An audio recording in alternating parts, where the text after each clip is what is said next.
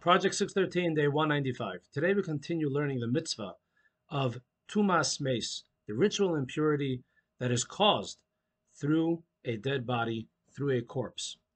As we've mentioned previously, and this is an idea that's very important to understand as we learn the laws of ritual purity and impurity, that tuma, ritual impurity, and tara, ritual purity, has nothing to do with hygiene, has nothing to do with cleanliness. It has nothing to do with good or bad. This is a spiritual reality that is dictated by the Torah. The Torah defines that if a person touches a certain thing or is under the same roof as a certain thing, they become ritually impure. Day-to-day life, it really doesn't make much of a difference. The only relevance that these laws have, for the most part, is with regard to going into the Holy Temple or partaking in a sacrifice. However, there is one type of Jew that even today, in the absence of the Holy Temple, and when we don't even have the opportunity to eat sacrificial meat, has to worry about the laws of ritual purity and impurity. And that is the Kohen.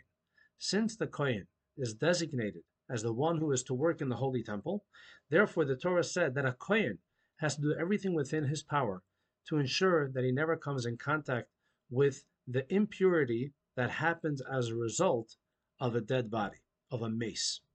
The Torah tells us that there are many different types of impurities out there that could be caused by different things in different ways. But the most severe type of impurity is the one that happens as a result of being in contact with a dead body. Now, there are three ways one can become impure with the impurity of tumas meis, the impurity of the dead body. That is, if he touches the dead body, if he carries the dead body, even if he's not touching it, and if he's under the same roof as a dead body.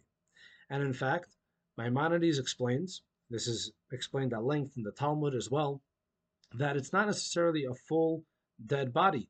There could be parts of the body. There are many, many different laws that are associated with this impurity that's imparted by a dead body. Since a Kohen, even today, must be aware of these laws, since a Kohen is still prohibited from becoming ritually impure, that's why these laws are so relevant. And not just to the Kohanim, but to us as well, because very soon we know that Mashiach will come and rebuild the third holy temple. And we're all going to want to come into the holy temple and be one with God and have a strong relationship with God. And in order to do so, we're going to need to be in a state of ritual purity. That's why these laws are so relevant today as they always were. It's important for us to learn them. Thank you all for watching. More tomorrow.